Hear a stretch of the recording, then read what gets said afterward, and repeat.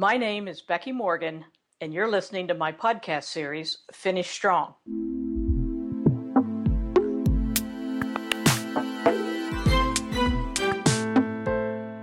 It won't happen to me is honorably optimistic, but quite likely untrue.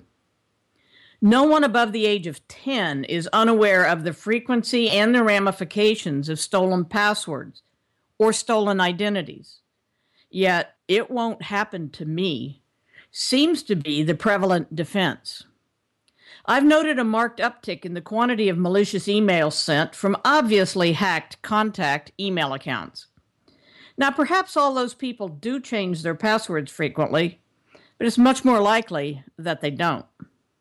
Sure glad we have insurance. I doubt those were the initial reactions of many of the families and businesses that were impacted by the massive explosion in the Chinese port city of Tianjin. While many of the surrounding operations may have safely stored and handled hazardous materials, clearly at least one of them did not. While I'm as optimistic as the next person, I do believe in awareness, prevention, contingent and mitigation planning, both as an individual and as a businesswoman.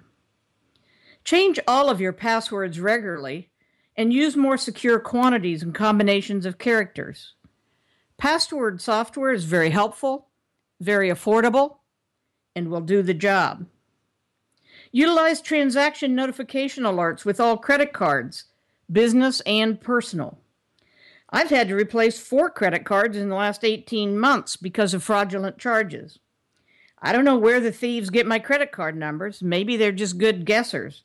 But between me, the credit card company fraud detection processes, and the alerts, each instance has been quickly recognized and resolved.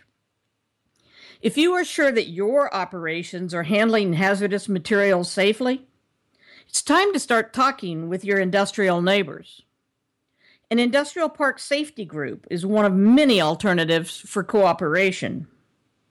If your operations are on a dead-end street, ensure egress alternatives from the area are available and are clearly marked.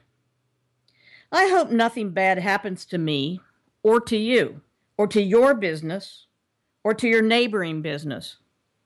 But blind optimism or it's none of my business are not responsible leadership. Assume the glass is leaking and know how you will capture the water if it really is.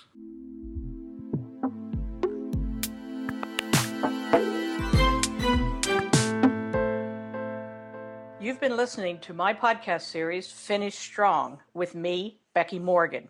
For more information, visit my website at www.fulcrumcwi.com.